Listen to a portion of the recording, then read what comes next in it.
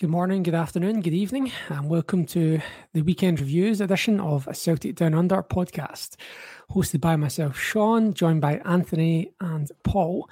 I've just noticed right now that my voice is sounding a little husky. I'm just 1 week removed from hospital and I appear to have picked up some sort of infection after my surgery, so I apologise in advance for sounding a bit, I don't know, Barry White maybe.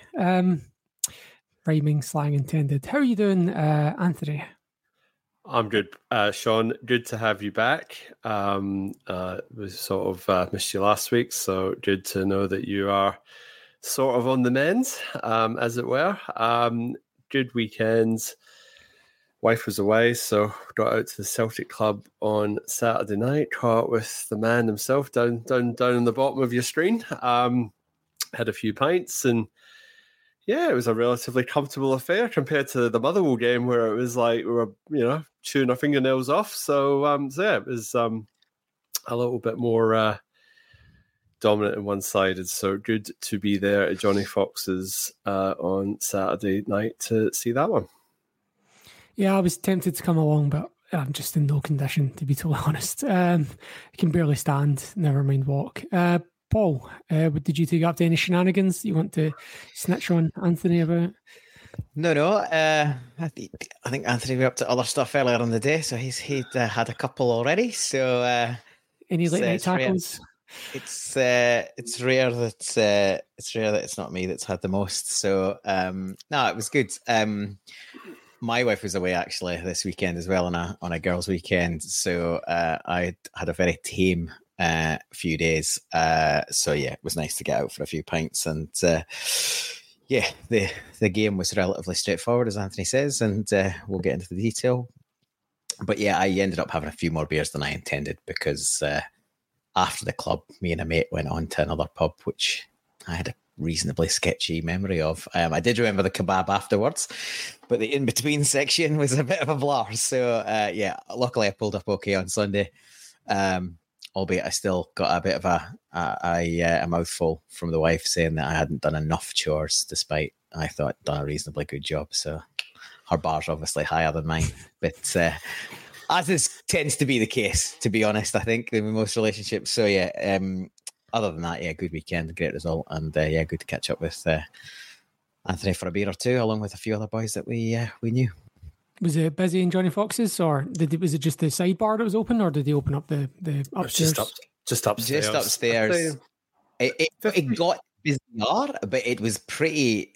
People were like trundling in a bit later. It was when we got there kind of early, I guess, but it was pretty empty early doors, and yeah, it kind of picked up a bit, but it wasn't as busy as the Motherwell game, which surprised me. Like it's probably the most, and since then it's probably been the best timed fixture. 8:30 on a Saturday night in Perth is about nearly as good as it gets for us. So I was a wee bit surprised it wasn't a bigger turnout, but yeah, it kind of filled up a bit more as the sort of game wore on. But yeah, still a good atmosphere, a bit of singing later on. What the Glasgow pubs would do to have a Saturday night kick-off of a Celtic game, they would be absolutely rolling in it if they could do that, right? But then, the police would then have to deal with the fallout from that, which wouldn't be as great. So, swings and roundabouts in that sense. I watched the game from my bed, just about, stayed awake for it. Yeah, it was pretty one-way traffic, obviously aided by Ross County correctly, going down to 10 men pretty early on. And from then on, I believe the game finished with 39 shots at goal from Celtic. I think 13 on target, something like that. XG 16, of about, I think I did. 4.8 or something along those lines, but 16 on target, sorry. Yeah, 16 on target, 13 saves. So it was like Ross Laidlaw got man of the match on Sky Sports. Not really surprising, given that he did really keep the scoreline respectable. And we keep saying, in hindsight, comfortable, but honestly, did anyone actually feel comfortable at 1-0, 67 minutes? Did anyone actually feel comfortable? There's always a chance you're going to lose a goal at that point. I think until it goes 2-0, you're never actually comfortable, despite it really not being possible to be more dominant. Anthony? No, I was pretty comfortable. Compared to the St Mirren game, because I actually got a chance to sit and watch the St Mirren game on Saturday afternoon, so I kind of almost did a bit of a double header. I watched that at lunchtime, and then I caught up with some friends, and then went into the Celtic club that night. So at the moment, I'm still trying to sort of separate the St Mirren game from the Ross County game a little bit, just some of the things. So if I start going off on a bit of a tangent, or I'm talking about something that didn't happen in the Ross County game, it may or may not have happened in the St Mirren game. But compared to that game, that felt a lot more edgy, and you felt St Mirren had a threat. Ross County didn't have that. And then, in fairness, they went down to 10 men very early on.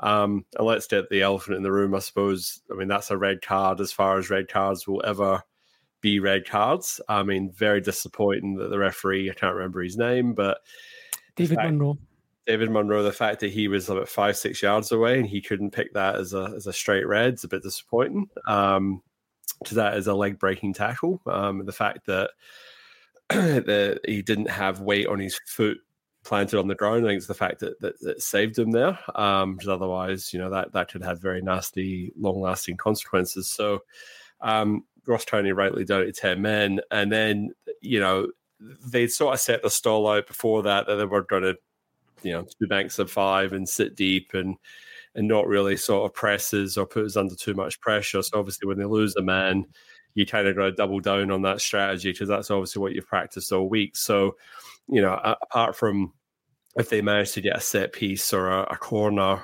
then I couldn't really see a way that they were going to get to us in open play. So, it was always a matter of when we were going to score that first goal, and few efforts chalked off for various reasons, which we've been discussing a bit. But you're right to credit Ross Laidlaw. That he did as much as he could to keep them in it. Kept them in it for a lengthy period of time, given the fact that I said they went down to 10 men so early on. But we were dominant. We were creating chances, putting them under pressure, which we're fully expected to do. And compared to the St Mirren game, it was just a lot more one-way traffic, so it felt a lot more comfortable. And I 1-0, I'm going, we're going to score more goals, but it's not going to end up 1-0. But in no part of my nagging mind, I mean, admittedly, I was a few beers deep by then. I wasn't sitting there going, oh no, I'm worried that they're going to drop the park and score. So I thought as relatively comfortable away from home as we've probably been pretty much all season, really. But dominant, and I guess and I'll flick this one to Paul, so I'm not talking for too much longer. But obviously, we had a little bit of discussion before the match about the changes that were made to the team because Brendan Rodgers did bring in the changes, so there's a little bit of concern, not concern, but a little bit like, well, has he made too many changes? Like, has he been a wee bit too, a bit cheeky, making as many changes as he has? But then obviously you flick back to the Hibs game, which was the weekend before, and we were a bit flat and looked quite one pace. So, it's, maybe sort of saying, well, we're going to have a look and see what we've got here. So, Paul, what was your take? Yeah, I think we spoke in the pub when the team was announced that 6 changes, albeit 6 sounds a lot. CCV was one of those, so you're kind of expecting that. I think there's always a balance with these things. He made or Postecoglou made 3 or 4 changes when we got beat by St Mirren that time, and people had a huge panic. I was surprised at some of the changes. I think. Bernardo getting the nod over home surprised me a little bit, but nice to see O'Reilly get a rest. I didn't think he would mix up the midfield quite as much as he did. I was kind of, Yang did well, but I was sort of on the fence whether he would get a crack as well. Again, back to the changes. I was a big advocate for O getting a start, and I'm glad he did. And he did. He's pretty unlucky not to get a goal. I think his overall performance justified that pick, and to my point last week, you weren't here, Sean, but it was obviously, it was less about does he deserve to be starting over Kyogo and more about we're going to need him over the next sort of couple of months. And the more time he gets on the pitch, hopefully the more match ready he'll be. So for him to get 90 minutes under his belt was more than I was expecting, but it was great. And yeah, look, to your point, Sean, I get it at 1-0. There's always, a mild concern, but I'll be honest, maybe it was a pints as well. But I really wasn't concerned. Like, they had 3 shots all game, nothing on target. It really, after the sending off, became a defense against attack exercise. And obviously then they sacrificed Jordan White, which is, one of their main sort of assets and targets in terms of attacking sort of setup. So yeah, I wasn't really, obviously you want the second and the third just puts the gloss in it. But really, but for Laidlaw, would be much, much further ahead. I'll just say one point on the sending off. I don't want to sort of take up too much more time on that. I get it. It looks bad. I don't think there's malice there. I'm not saying it's not a red card. It's a red card all day long. But I think Malcolm Mackay said it in his interview, and I think the players come out since and said it, is that he just didn't see him coming. Like he's going for that loose ball, and Yang comes on his blind side, nicks it away, and obviously, when you slow it down and stop it, it looks really, really bad. I don't think he's going to do the player, but when the contact is made like that, it's got to be a red. Intent is irrelevant to the rules. Do you know what I mean? Like, no, hang on. Like I'm not just talking about the rules. Do you remember the one where Nani a few years ago was watching long ball coming over his head, and he catches the goalkeeper in the face with the studs? Yeah, I'm not talking about it not being a red. It's a red all day long. But Anthony made the point. Oh no, I'm not. I'm not. It could be a leg breaker. It could be a leg breaker, and it could be. But for me. There's no intent there. So that I don't think his defence that he didn't see the player. Like, it's not a defence. Well, but even Mackay said it's still a red card. I think what he's saying is he's defending his player to say he didn't try and do Yang, and I'm saying I agree with that. I don't. Yeah, I agree with that as well, but it doesn't stop it being a red card. I do agree with that. Yeah, I agree with your point. I guess that's all. That's the only point I was making, is that I don't think he went to do the player, but it's still a red. You're right. Yeah, and as you said, and it's not about intent, right? And you can still be dangerous with it. Like, it's why would any player try and even attempt an overhead kick these days with the way things are going, right? You need to have like 3-4 yards of space to even try something like that. Otherwise, you're just getting pinged straight away. That said, Liam Scales had a go at one, didn't he? And I think it's like his second attempt in 2 or 3 games or something. Like, he needs to calm it down. Like, and look, and I think part of the reason why I feel nervous about these things is it feels like the game is rigged a bit at the moment. Like, I'm pretty annoyed at Stephen Naismith for his comments where he came out on Sunday and said, it feels like everything is going for Celtic and Rangers. I'm like, hold on, how did we get dragged into this? We were the ones, the last time we played at Tynecastle, Michael Smith handball, stuff like that. I don't know how we were getting embroiled, getting dragged our name into this crap. It's a standard, isn't it? They'll always pull both. Like, nobody will point the finger just at them getting decisions. Well, certainly not Stephen Naismith anyway. You're not going to get it and balance that out with him. No. Yeah. And he's a deflection king at the moment anyway, because he must be one loss away from losing his job. But anyway, the Jambos on Twitter, I've lost their shit over the last 24 hours. They want him gone. Even the ones that were maybe showing a little bit of calm. But they roll over against the Huns every time anyway. So 3-0, or wasn't it? So 3-1 or whatever ended up. No surprises there. All right, they kept it nothing each at half time. Bravo. But I mean, apparently it was turgid and they didn't really create any chances themselves. So yeah, he's a dead man walking. But to pick up your point, I suppose when we were talking about that game, David Dickinson doing the wee smirk when Rangers went 2-0 up. I mean, case in point of why you're thinking maybe the game is rigged or that there's certain forces out against you. But I mean, far out, hide it a wee bit better. But it's a bit of a worry. And then, all right, well, we're talking about referees, we're talking about officiating. I mean, not even been able to use the right frame for the offside decision for Maeda, because does a wonderful job finishing that pass. So it was Ralston over to Bernardo, who plays it over to Maeda. Maeda runs on, and then Maeda's cut it across. And very much like an Ange goal from last year, very direct, whipping the ball across. And O's made that run, and he's made a really good connection and scored. And you're thinking, this is good. He deserves that. He was playing well. And then you see the offside decision, and the ball would have already left his foot on the still that they'd used.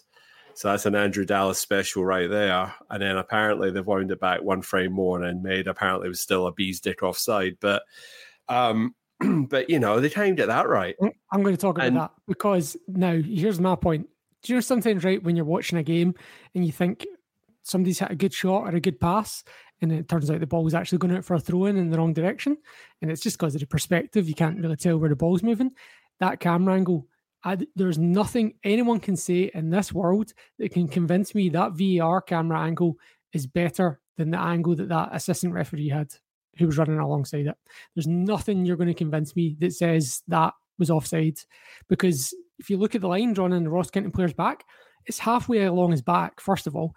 The way, the position of his body, there's no way from that camera angle to even tell what part of his body is furthest along. There's just no way to tell. Like, they've gone, like Andrew Dallas, is it? Yeah. It's just gone with, okay, this part of his body is furthest to the right. Well, that's not that's like drawing a line on the y-axis instead of the z-axis, which we're trying to judge this on. Perception thing, yeah. It's like almost 90 degrees in the wrong direction that they're drawing this line. It doesn't make any mathematical sense to me whatsoever. And I am not having that is clear and obvious. I'm not having that is a better decision than the linesman who's running at the correct angle for it. Unless they scrap this Poundland crap and start getting more cameras in. Like, if we had the Champions League version of VAR with like the Hawkeye and the snapshot replays, I'm convinced that would have been onside and given as onside if we had that. Well, it's so tight. I mean, at least you'd know. Well, it's not a guess, is it? It's a guess. With the technology we've got, it's still a guess. And what's the point in having VAR if it's a guess, right? On offsides. Obviously, other stuff is an opinion, which is why the ref gets pulled across to look at monitors and the like. But offside is supposed to be black and white, and it's anything but at the moment. It's as nearly as daft as the Jota goal at Far Park last season. Oh, and who was the VAR referee that day? Big Dickinson. Yeah, man, it's bad. It's bad. Like, they can't. Like, what are they doing? Do you know what I mean? Like, they're. I hate the camera angle at Dingwall as well. It's just it's a horrible game to watch. Like, it's just so low down, and you can't get any sense of scale on that park whatsoever. Like, you compare it to, like, obviously I'd watched the St Mirren game at Celtic Park earlier that day, and just the comparison is just it. Yeah, it's just a crap watch, and I know there's not much you can do about that, but like, it's just, I think, it's just one of those oddities of Scottish football, I guess. I had this about 3 times in a row Saturday night in my ear. I hate this angle. It's like, honestly, said it twice. That's enough. What was it? Are they using? Is that a security camera that they're showing? I don't even know. Like, honestly, it feels like it. Like, where's that camera angle? Like, when you go to these stadiums, they're just putting people on scaffolding. Do you know what I mean? Like, that's what they're doing. They're sticking a camera up in scaffolding for Sky Sports. I've been there, I've seen it. Like, it's, I don't know, man. Like, it's a shambles. I get it. Scottish football, but there's how much money comes in every year from European participation. Invest some of it.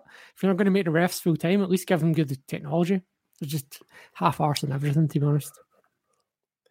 Well, we're on about half-arse refereeing. You're the resident ref. Showing a clear and obvious error on the Scales goal. I think not. But that one should not have been disallowed in the first place. But I don't think there's enough because O's got his arm up, there's not clear and obvious grounds to overturn it. So it should have been a goal. Should have been a goal, so but VR shouldn't be overturning it. Ref made the wrong call, but VR shouldn't be interfering with that. It's not obvious enough for VAR. There would have to be basically clear separation between them. I disagreed with you. Who disagreed? Chris Boyd. Chris Sutton did as well, but Chris Boyd, believe it or not, he disagreed as well. In the studio, I watched I watched it yesterday. I found on YouTube just the post match from Sky Sports, which I was like, oh, you rarely find this. I'll have a little look, see what's happening. And basically Boyd was heavily on the strikers union side of things and said that's a natural strikers jump. There's no excessive force. There's no real foul. There's contact, but it's a contact sport. He actually said, I think there is enough to overturn it as a clear and obvious error because it's not a foul. But I take your point as well. Even a broken clock is right twice a day. I think that applies to Chris. I doubt he's right twice a day, to be honest. Twice a year, maybe.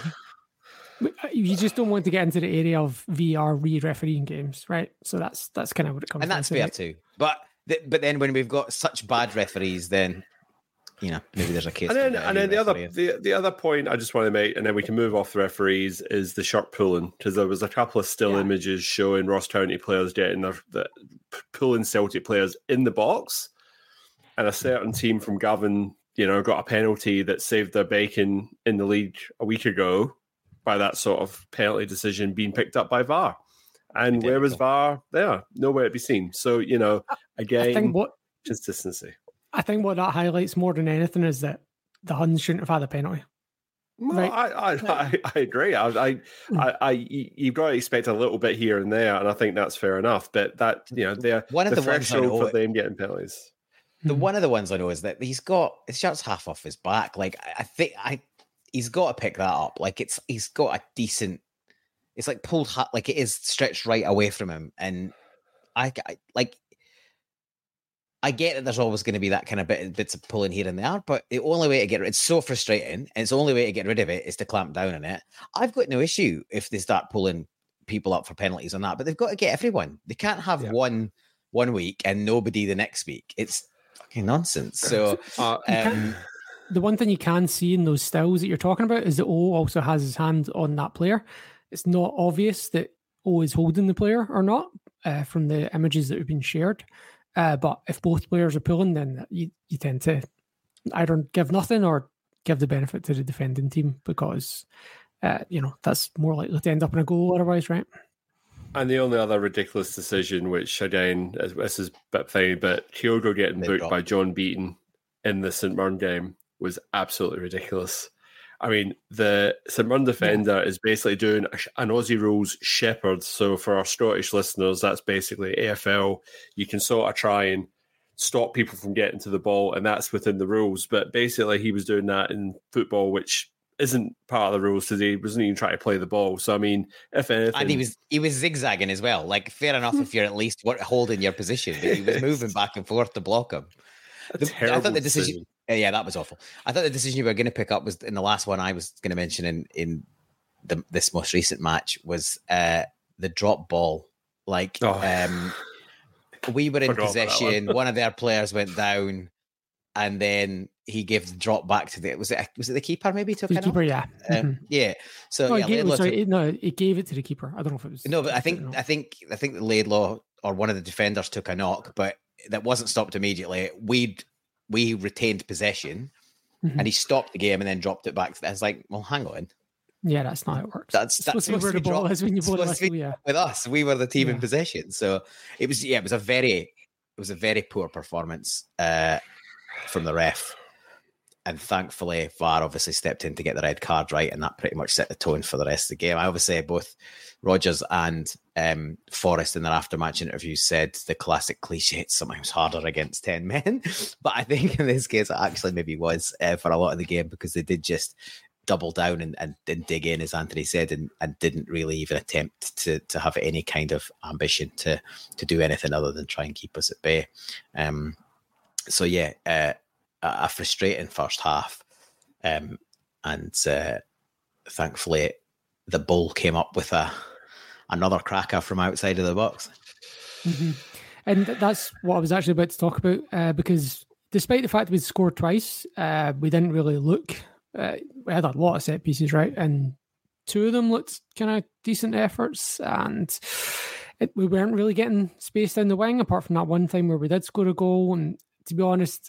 Other than those two, it felt like aberrations. It really felt like what I was actually thinking just before David Turnbull pings one into the bottom corner is our most likely route to goal here looks like it's going to be a long range effort from David Turnbull. And then 10 seconds later, he does score one. Now, David Turnbull, I know that those are statistically like a 2 to 3% chance, right? Probably 2% from the kind of range that we're talking about. So they're very low percentage. So theoretically, out of 39, even though we had 39 shots, technically, statistically, we shouldn't have scored one, but we scored two. So I don't know how you read into that. Is this something we should be relying on as a tactic? Like, should we be shooting from range against these low blocks? Should David Turnbull be getting a place in the team because of that? Or should we be trying to find more imaginative ways to break this down? Because, and statistically speaking, these are very low percentage chances. Well, I mean, It gave me slightly Ryan Christie vibes because obviously he was the notorious one from shooting from everywhere. But I guess when you're set up, when the team you're playing against sets up like that, then you do sometimes have to resort to shooting from distance. Turnbull does seem to have a bit of a knack. I mean, that's 2 in 2 games. So, I mean, it's a stat. And this is why the whole, I think raging in our group chat at the moment about like XG points and, where we should be versus like, how much XG we've got and versus the Huns and all the rest of it. Like, I'm sorry, but like, that to a certain extent, yes, but then you just can't legislate for certain things in football. Like, you have all the stats in the world, but sometimes somebody just scores a worldie. And I'm not saying David Turnbull's shot was a worldie, but I think Palmer's was probably that was more of a worldie. Like that the dip on that, I mean, that was something else. But I suppose you've got to try something different, because if you keep trying to do the passing around the edge of the box and you're backwards and forwards, well, it's got to come with something. So you either keep trying to pass it into the goal and invariably it breaks down, especially when it's packed and it's set up like that. You've got to basically, it's like almost like the Mighty Ducks in ice hockey, where they've got to like play it back so the guy has a chance to have a shot on goal without a defender in his way. And that's almost what it feels like at times, because once we get encroached and encamped on their box, you kind of feel like that's the only way that we're going to score. When it's open or when we're transitioning from defense into attack, we can move the ball quickly. And obviously the Maida to O chance got chalked off. I thought Yang was a lot more direct, and he was getting to the byline and cutting some more crosses in. So again, forcing and creating chances. But when you go down the line and then you check back in and then you play it from side to side, that just gives teams every chance just to set up. And then you kind of, you do have to resort to those. And, I know you're saying it's like they're low percentage chances, but if you're still having 30 shots on goal, chances are, if they're not going to go straight in, the keeper's going to parry one down at your centre forward, or there's going to, at some point, someone's going to give. So I don't necessarily have a problem with it, but I just think that rather than encamping on their box, we just sometimes just have to play it a bit quicker. And I think some players in the team are a little bit guilty of taking maybe 1 or 2 touches more than is necessary, or bypassing a player and just playing that ball a bit quicker rather than having to do the sort of, play it through someone, just play it past them and just get it on moving a bit quicker. Yeah, and look, we did also Scales still put a couple of balls in over the top. We had one good chance from Kyogo that came from that. Paulo Bernardo gets a chance 1-on-1 with like from 6 yards out against the goalkeeper. And those are the ones that are supposed to be like your 30-40% percentage conversion, right? So we missed 2 of those, there's 2 of those and we missed them. Keeper had great saves, right? There was the Yang one late on, point blank down to his left, and he's a great save there. The Bernardo one's, I've no idea how he's just kind of get something on it. That's a great ball in by Turnbull again, actually. So, he's shifted it, made some space, and he's put an absolute, it's a great run by Bernardo, but Turnbull puts it right in the danger area. I've been, I think we've probably all been reasonable big criticisms of Turnbull, but I was pretty impressed of the level up that he played, especially after the drop-off on Wednesday, after he missed his penalty. I was actually calling for him to be dropped and to get home in his place, but he played pretty well. And I take the stats on the low percentage, but however the bat is generally, I would say his percentages are higher, because that's his sort of special skill. That's what keeps him around the squad. He scores an above average amount of goals from outside the box, and he is a great striker of a dead ball. It's nice to see Cal have one as well. There was that incident a bit before that where there was a sort of tussle between 2 or 3 of our players, and their guy I think Murray went down in a heap, and I think he was hoping for a free kick and he didn't get it, and the ball was shifted quickly to Cal and he got in, and I thought that was in, to be honest. It was another really good save. And whilst they are low percentages, and I know Rodgers likes to play the low risk game, I think we've been crying out for players to have the odd shot from outside the box just to mix it up a bit, especially against the low block. and Palmer obviously hit a worldie, but we kind of knew he had that in his locker in the bits of footage before we signed. And we know that Cal used to score a few more from outside the box and hasn't really, chipped in for a wee while. And Turnbull, he has got that. So despite some weaknesses across some of the players in the squad, I think there's definitely got time for mixing it up. But yeah, we created lots of chances close into the box as well, and yeah, more often than not, Laidlaw kind of got something on it. In terms of as well, another percentage I looked up just because I was curious about it, because we're on the topic. Once Palmer pinged that second one, I was like, oh, 2 of them in one game, right? Like that's quite. And you mentioned individual variance there with Turnbull. If you're interested, my brother had a bet on Turnbull to score from outside the box, and the bookies felt that his odds were 9-1, which is about 11%. So that's quite higher than 2 to 3%. So that's what you say, right? Individual variance. If it was standard variance, then you're talking 50 to 33-1 for that sort of thing. But what I did look up was, and again, this doesn't account for individual teams, but the percentage of corners which become a goal is from going into the box is 1.2 to 1.4%. It's very low. I knew. It was low. I had a stat like that a year or two ago, and I was really surprised. And it came out with, I think it was one of the Celtic guys that, it was a general stat, because obviously we've long bemoaned how bad our corner kicks are in terms of actually getting an output. But so I think, when you hear that stat, it sounds surprising, but then when you hear it across the whole game, it's sort of, I think maybe because in Scotland, teams, especially against us, that's one of their main weapons is the long throw, the corner and the free kick. So they probably spend way more time on that. And, they've got Land of the Giants on the go. And historically, we haven't been very good at defending set pieces. I think we've been a bit better this season. Not that I've checked any stats to back that up, but it certainly feels that from the eye test. But yeah, I'd heard that it was a low stat, but it still sounds incredibly low, because I remember, I think that must have dropped off over the years, because you seem to score more goals from corners in our younger days, surely. Because I remember Sam Allardyce used to play the tactics, right, where if you went route one, then your percentage of attack leading a goal went from 3% to 6% or something like that. His logic was it doubled their chances of getting a goal from an attack if they went long. Fine, it worked for them, I guess, technically, right? He got the England job, however briefly, and but still seems amazing that happened. But and even if you go back only 20 years, right, we were still lining up with Bobo Baldi, Josef O'Hara, and Johan Mjalby across the back line, kind of knowing that that this was the kind of attacking route that teams were going to take, either going route one or going set piece or whatever. And also it gave us, there were so many nights under Martin O'Neill, right, where you win 1-0, and it's even under Rodgers in his first spell, 1-0 Boyata was like such a common scoreline, right?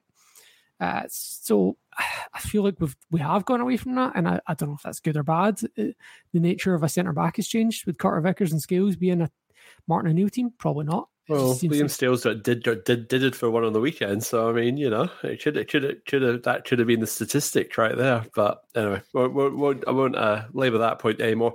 Just a couple of quick things on David Turnbull, and we move on from this. But I think he does hit a decent dead ball, better than Matt O'Reilly. I feel Matt Riley's dead ball delivery leaves a bit to be desired. So I think Turnbull does tend to whip in a better ball. And I think the balance of the team with Calmac, Bernardo being the defensive sort of doing the work allows a Turnbull maybe to have a bit more of a free-flowing role within the team, admittedly against 10 men, and against a lower team opposition in the Scottish Premiership. So, take that, read that with a pinch of salt. But I think for the time being, Turnbull has a place in the team within certain games. If you've I don't think O'Reilly and Turnbull works for me. I still stand by that point, but I just think that if he gets a bit of a free roll, as it were, in inverted commas, then he can produce those sorts of moments, which, like you say, going in nothing each first, going in 1-0 right on the cusp of half time, it does still change the complexion of the game. So. And it's we should mention that he's a great little bit of awareness just to shift it slightly just shift it to make the gap. And I watched it back today. The Ross County defender, he just sets himself off balance on that shift, and he loses his right foot and just slides away from him a little bit, and that's what creates the sort of half yard for him not to be able to close him down. And he puts it pretty much in the only place that no one's going to stop it. So it's a really really good controlled finish, right at, as you said, right at the death, and it absolutely changed the clip. You go in, now you feel like you've got what you deserved, as opposed to being in super frustrated, and you give them an opportunity to sort of buoy themselves and go again after half time. So yeah, it was really important goal. Yeah, and what's more important, and we mentioned this a few weeks ago, is that because the other, our nearest rivals were on League Cup duty, what it did was it gave us an opportunity to open up an 8-point lead. So how many games are we in now? 10? Is it 10 games in? That was 12. What, 12? Okay. 12, yeah, because St Mirren was one full round of games. Yeah. So this is the first round again. So, yeah, 12 games. So, yeah, we now have I get it, right, game in hand, etc. But that game in hand is not worth 9 points. So, anytime if someone says, 8-point lead, and go, but game in hand, well, okay. You still need to get another 5 points back, even if you win that. Yeah, look, they're going through their dead cat bounce. Still getting help from officials. Was it 66 games now without a penalty conceded in the league? 66 in the league, yes, yeah, more. If they make it to the winter break, that's 2 full years, 2 full calendar years. Since they last got one at Aber. Well, like the weekends, the Hearts player got sent off, right, and then it got overturned to a Hearts penalty, right? So yeah, the default was position to send off the opposition rather than risk giving a penalty. Absolutely ridiculous. I watched it again. Have you seen the penalty incident? I've not actually. The keeper. Is that under Clark? I don't know what he was doing. No. That's the penalty they got given. Yeah. I think that's marginal. Like, unless his leg catches him, his hands certainly don't. He's already going down. I meant the Hearts penalty. Yeah. So yeah, maybe. Yeah. But the Hearts penalty, I'm still not 100% sure of the contact. Right? Like, he was adamant there was contact because he said he was. When he got the yellow and then the red, he was. So, but the one replay that the highlight showed wasn't particularly clear, but I think there might have been contact from. There must have been a better angle, but we never got to see it on the replay. So, But yeah, just funny that's the default position. It has to be a dive rather than so bizarre. A penalty against them. I don't understand how this is happening. Like, how the last time a team went 2 seasons without conceding a penalty was Barcelona, and they're currently under investigation for that period of time for paying millions of euros to the head of referees at that time. Paying it to his consultancy firm, not to him. Well, to be clear, I don't think it can be that, because I'm pretty sure Rangers haven't got millions of euros to pay to referees. It's true, but they've got lots of nice handshakes, haven't they? And yeah, I guess they didn't have millions of euros when they were chucking out EBTs either. So, I don't know. True. Yeah, I'm sure they're figuring something out. So we talked about Turnbull, and I don't know if you listened to the guys earlier, but they talked a lot about this kind of Bernardo versus Holm debate, so you can weigh in on that if you want, but they went into that in quite a lot of depth, so I wouldn't spend too much time on it. They also talked about so I don't know if you guys want to follow up on any of their thoughts on those topics, or if there's any other players you wanted to talk about in particular. Well, I think last week, Sean, Paul and I discussed, I think we discussed it for a wee bit at length, and we kind of felt a wee bit sorry for the guy, because he's a developing player. He's young, he needs game time. It's not that he's better than Diogo or whatever. It's just the fact that we're going to need him, because he's ultimately the alternative striker when Diogo's not available. So, he needs game time, and you kind of felt that a start is probably due to come from at some point, because he needs, as we said, you come off the bench with 20 minutes to go, 15 minutes to go. The team's already changed by then, so you're generally playing with second string players, so you're not getting the service and the quality that you would necessarily get from starting in the game. So I'm a bit gutted for the guy, because he scored a good goal. All right, it got chalked off. It was very, very, very, very marginally offside, allegedly. So you're kind of saying, well, he got that goal. You think, well, that's just rewards, because I thought he put a good shift. He was thereabouts. He's been again, James Forrest, he got on the score sheet and he'd been chapping at the door for weeks. O's, obviously got the winner against St. Mirren. That's a brilliant goal, by the way. That was for a team goal. That's up there with what was scored this season.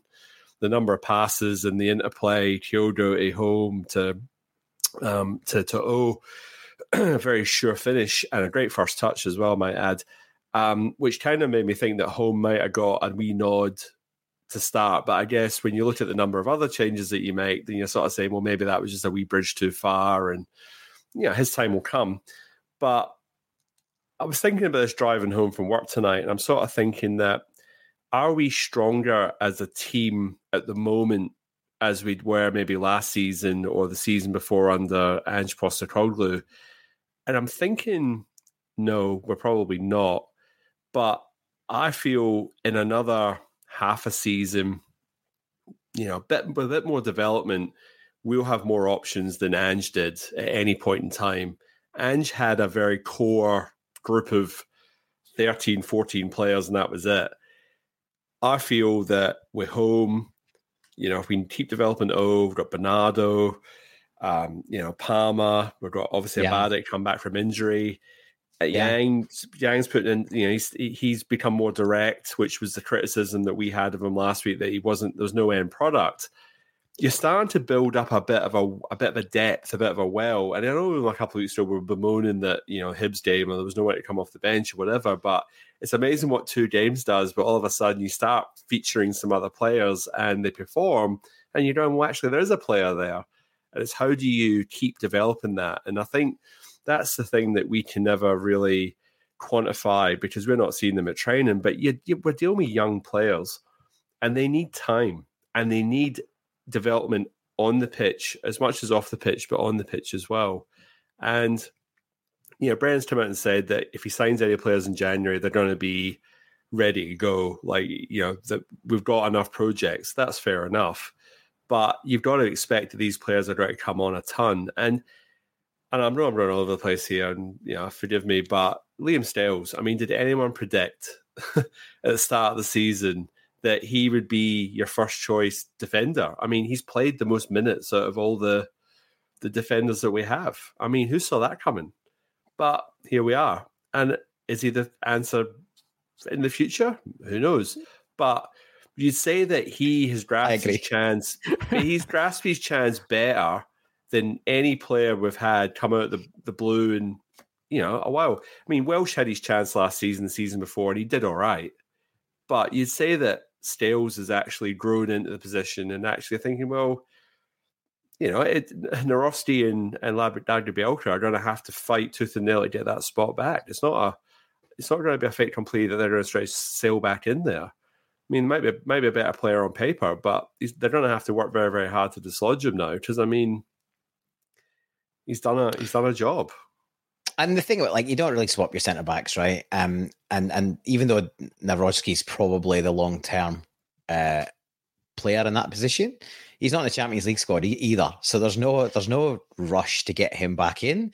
Like I say, you don't really chop and change your centre backs, other than obviously it sounds like, if you believe some rumours, that CCV might not be able to play 2 games every single week. So we might see a little bit more rotation. If that's true. Apparently he's got some fluid off his knee the other week. So hopefully he can continue to play at least the most important games, and look, that gives other people a go.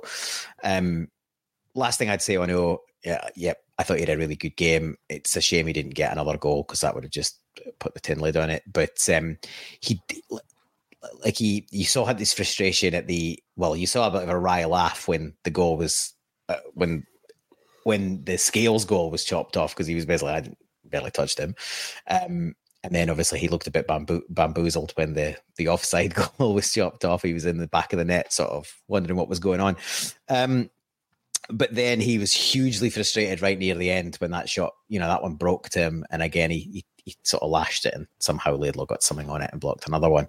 But he was a key part of the third goal, because there was a sort of stramash on the edge of the box, and there was 2 or 3 Ross County players going for it, but he's the one that sort of bullied his way in there and managed to get some sort of touch, and that sort of, it then broke out to Palmer, and then obviously he plays a a great ball in with his weaker foot, and Jamesy's nipping in for his 4th headed goal in his Celtic career, apparently over 15 seasons, and yeah, a goal in 15 consecutive seasons. So while we've got this, I don't know if anyone else has picked up this little stat.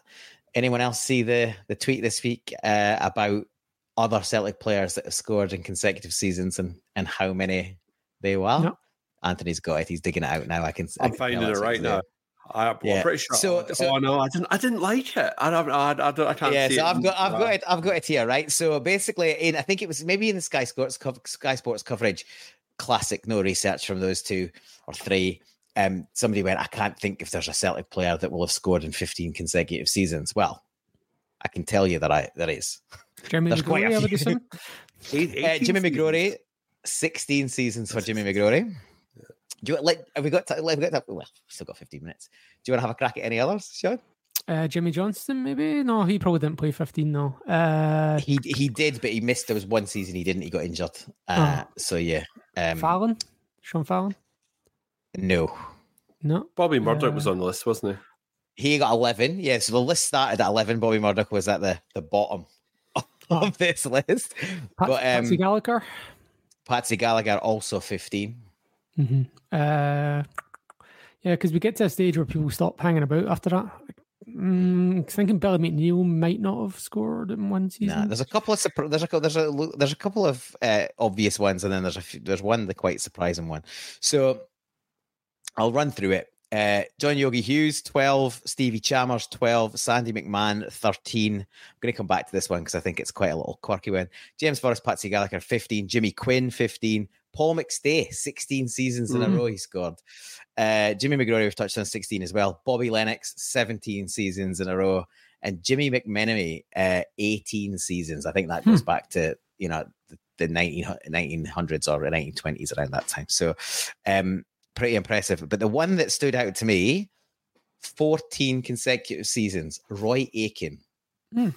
Yeah, I think he took penalties for a while. He did take penalties, right? So in a lot of those seasons, he only scored one goal, typically often from the penalty spot. You're right. You're quite right, Sean. But yeah, 14 consecutive seasons, Roy Aitken.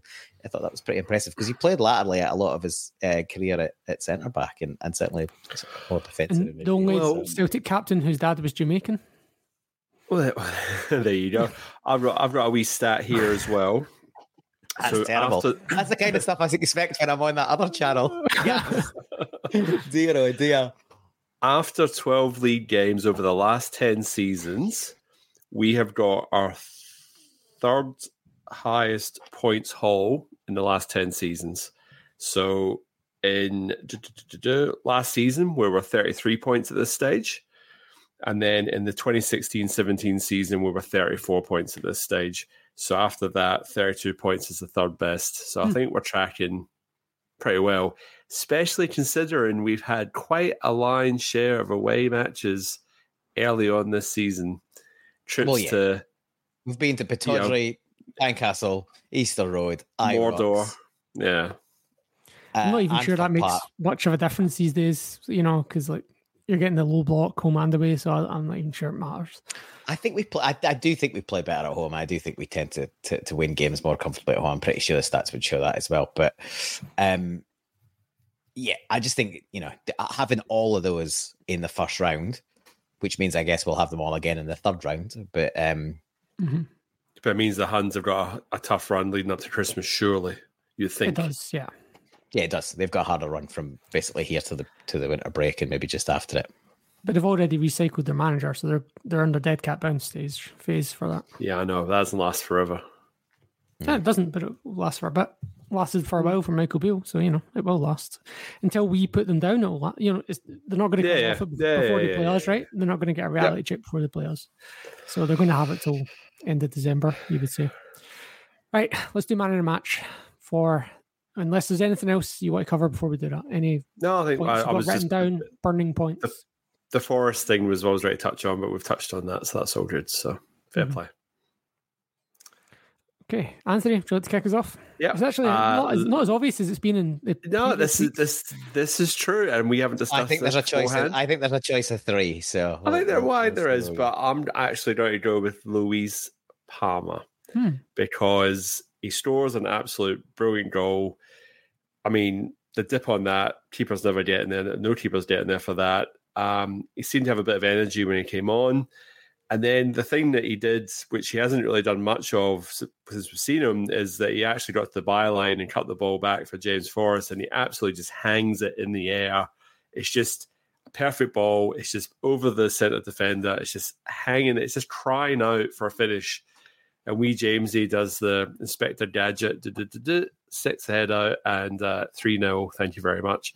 So for me, not a cameo. He was on for about half an hour, so decent hang off the bench. But just as you say, Sean, just put the just sealed it and made sure there was no danger of any last minute shenanigans up in Dingwall. So yeah, he's my man of the match this week. Paul, who's your three? You reckon, and which one? Well, you can definitely make a case for Palmer, albeit relatively short time, and I did give it to a player that came on. I don't know who I gave it to last time it came off the bench, but the other two for me are Scales and O. But given there wasn't that much attacking to do, I'm going to give it to O. Yeah, interesting. I thought O was good. I thought Scales and McGregor were both good as well. I thought Yang was in with a shout for me. But I think the one I would give it to, and Palmer obviously, goal and assist. I thought he made a difference in terms of quality, and I'm seeing a lot of the Huns starting to go, why did we not sign? Why did we reject this guy? Like they're starting to because you didn't have the money. That's why you. That's why you didn't sign him. He rejected you, not the other way around. Yeah, they came out straight away. As soon as he signed for us, they got that narrative out there, didn't they? We chose not to sign you. You didn't choose not to sign for us. We dumped you. They lost the plot when we scored the 49th minute or the 51st minute, or whatever it was of the first half. They always do that. Oh, yeah. So they're like they lost their mind with that as well. The Huns. So it's always good. Sit down. But I'm actually going to give my vote to the person who I thought, and I'd mentioned it already, was the only one who looked like he had something in his locker to unlock Ross County at times on Saturday, and that David Turnbull. I know I get really frustrated with him at times, and I've said in the past that I'm like he's done for me as a Celtic player, like he's not the quality we need, and I stand by that. But you know, you can still have a good game. He's still a past player of the year, and he had a good game on Saturday. No, he did have a good game on Saturday. You can't knock the guy. I mean, you make the argument that he's not the answer, he's not this, whatever. But at the end of the day, we're reviewing the game that happened on the weekend, and he had a good game. So I mean, and like I said, there's reasons for that, and I think but you're right. He scored a good goal, and I thought his dead ball delivery was good. So I can totally see why you made that call. But this is the first split decision we've had, I think, all season. Because usually two of the three of us agree on someone. Yeah, there's usually a majority that carries it. Sorry, I was just going to say, I understand the frustration with Turnbull. He frustrates, I think, every Celtic fan to one degree or another. I think the reason why the frustration is as high as it is because there's clearly a player there, right? There is clearly a player there. His passing, his finishing are both excellent. You got players like Matt O'Reilly coming out defending him in interviews saying, this guy deserves to have more minutes. But then he doesn't seem to have the energy and athletic desire or ability to put the work rate in that he probably needs to be an absolute top player at Celtic. And if that's the case, he's only ever going to fill in around these type of matches. And not really, but I guess a couple of minutes. And I know the earlier show that will have touched on this, I'm sure. But does he keep his jersey for what will be tonight? I guess this will go out on Tuesday. So does he keep his jersey for that, or is it more tactical? No, Matt O'Reilly comes back in, AJ comes back in. And then so O'Reilly automatically comes back in. So then it's between Home, Bernardo, and DT for I think you've got to play Bernardo. You need the defensive. You need that shift. And I think Bernardo gives you that, and especially with Atati being out. And I mean, we surprisingly we haven't mentioned Atati because, all of a sudden when you win 3-0, like, you kind of forget about who's not available. But no, I think for me in Europe over there, you're going to need defensive cover. So you're going to need athletes. So you're going to need Bernardo and O'Reilly. AJ comes back in.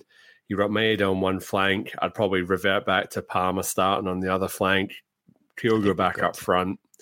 And then at least you can say, well, we can bring Noah on to put a shift in if we're chasing it, or, we're trying to hang on, or, we're trying to damage control, whatever way it falls. But I think our strongest team still is, that's pretty clear. But the thing for me is it's having confidence in players off the bench to say, well, can you come on and impact this game? And Yang's showed a few flashes in the last couple of games, so there's a few there's a few players there that are now starting to step up a wee bit. Turnbull. So, if they come off the bench, you're thinking, well, all right, they might be able to do something. But a few weeks ago, you're sort of scratching your head going, well, Brendan Rodgers doesn't trust these players, otherwise he'd have made changes and all the rest of it. So the narrative can shift pretty quickly. But I think we're going to be up against it over in Madrid, to be honest. So yeah, I think you've called that team right there, and we're not going to. It's late in the pod, and the Pot Noodle guys covered this in a bit more depth. So to give our tuppence worth, we'll probably just do a quick round of score predictions, and then we'll do our final thoughts. So Anthony, what do you think the score will be? I think we're going to get done 2-0. Paul?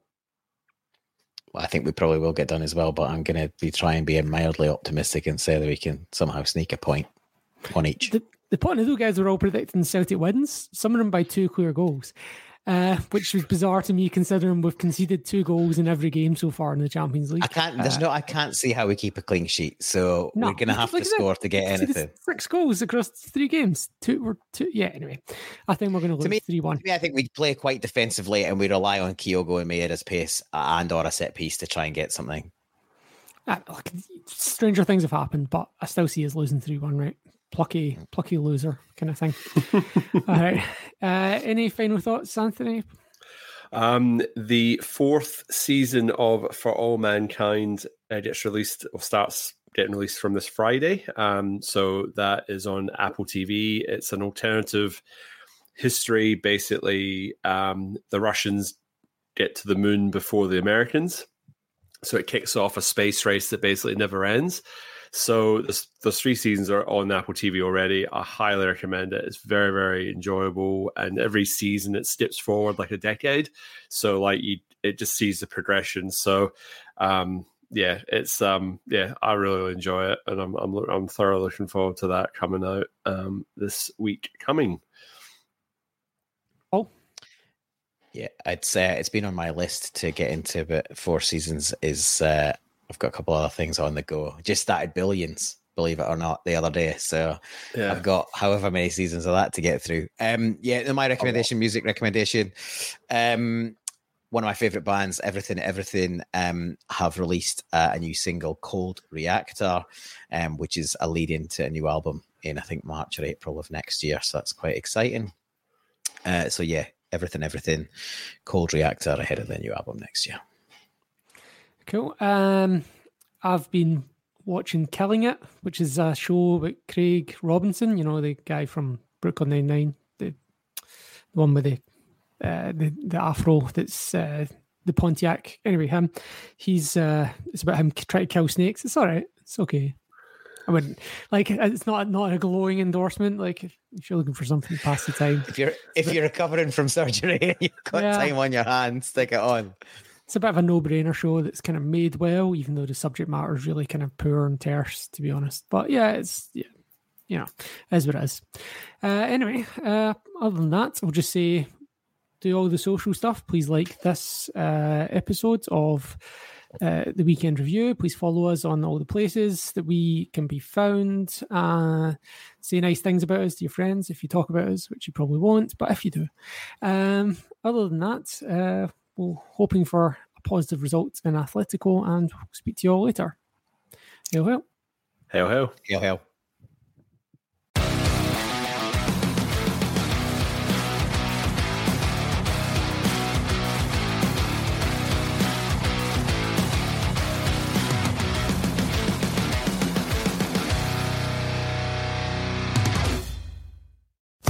Sports Social Podcast Network.